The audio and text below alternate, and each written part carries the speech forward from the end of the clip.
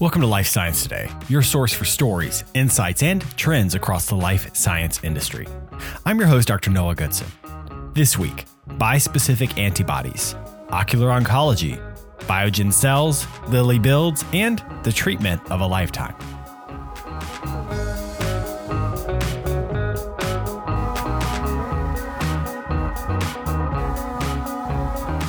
The views expressed on Life Science Today are those of the host and guests. They do not necessarily reflect the opinions of any organizations with which they are affiliated. Genentech continues to expand their portfolio of ocular products. Last week, they received FDA approval for the first bispecific antibody to treat two unique pathways of ocular disease with one antibody. Sold as Vabysmo, the antibody faricimab targets both angiopoietin-2 and VEGF-A, making it a potent therapeutic option for multiple retinal diseases. In this case, it is FDA approved to treat both wet age-related macular degeneration as well as diabetic macular edema. Both diseases independently can lead to blindness.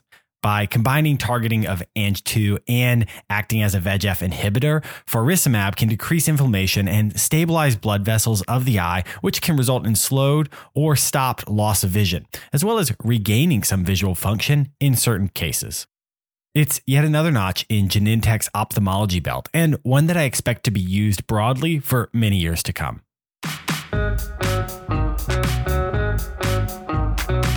Speaking of FDA approvals for ocular diseases, a new ocular oncology therapy has been given the thumbs up this week. Immunocore's novel therapy, Kimmtrak, can now be used for the treatment of unresectable or metastatic uveal melanoma. The uvea is the middle layer of the eye and includes the iris, the part you think of as causing your eye color, the ciliary body, and the choroid. Uveal melanoma is the most common cancer within the eye and can, unsurprisingly, lead to blindness, and when metastatic, it can lead to death. Kimmtrak is a T-cell receptor therapy delivered via infusion that targets uveal melanomas. This is Immunocore's first FDA approval.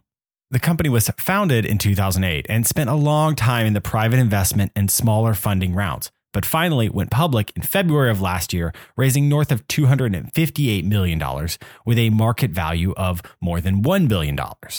Initially, their stocks rose sharply, but have slowly tapered down to just below IPO value.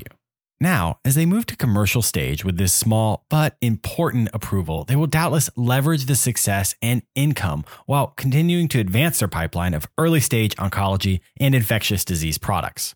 With their underlying approach validated by this approval, I wouldn't be surprised if they seek pharma partnerships to fund some of their pipeline going forward. Changes are coming on the back of the commercial failure of Biogen's Alzheimer's therapy Aduhelm. With positioning towards a revitalized pipeline, the pharma company is looking for cash and cash flow control.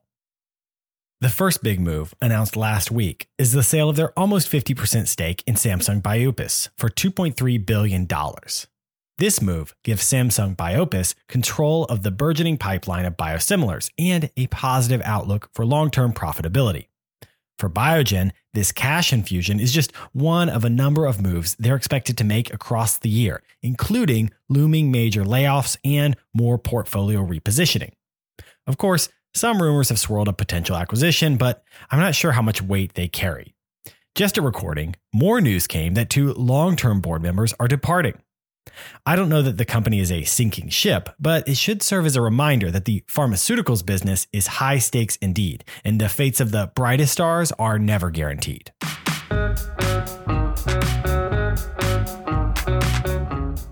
You've probably heard me mention major biotech and manufacturing development in North Carolina over the last year.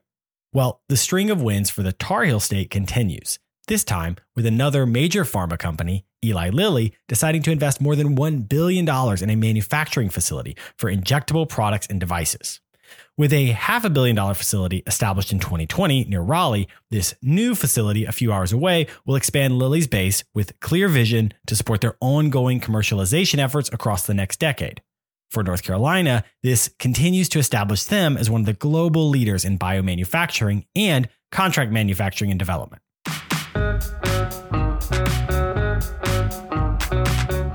TenSixteen Bio launched last week with a $40 million Series A, backed by Foresight Capital and Google Ventures, now GV.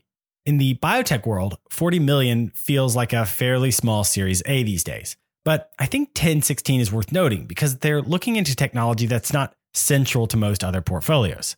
Specifically, they're interested in clonal hematopoiesis of indeterminate potential, or CHIP. The idea behind this is that small mutations can build up across the lifetime of an individual as cells divide billions of times. These small genetic mutations, especially in white blood cells, can lead to diseases. A 2014 paper suggests that CHIP could occur in 10% of people 70 and older, but it doesn't always cause diseases.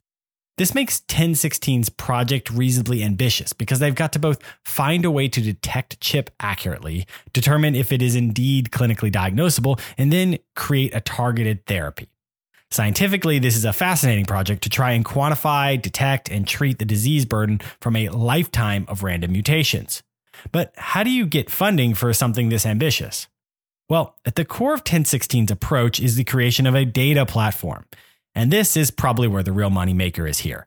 AI drug discovery, data platforms, and complex analysis of multifaceted data are all the rage right now. And so there may be value in whatever TenSixteen builds, whether it results in CHIP therapy or not, which I assume is why GV is on board.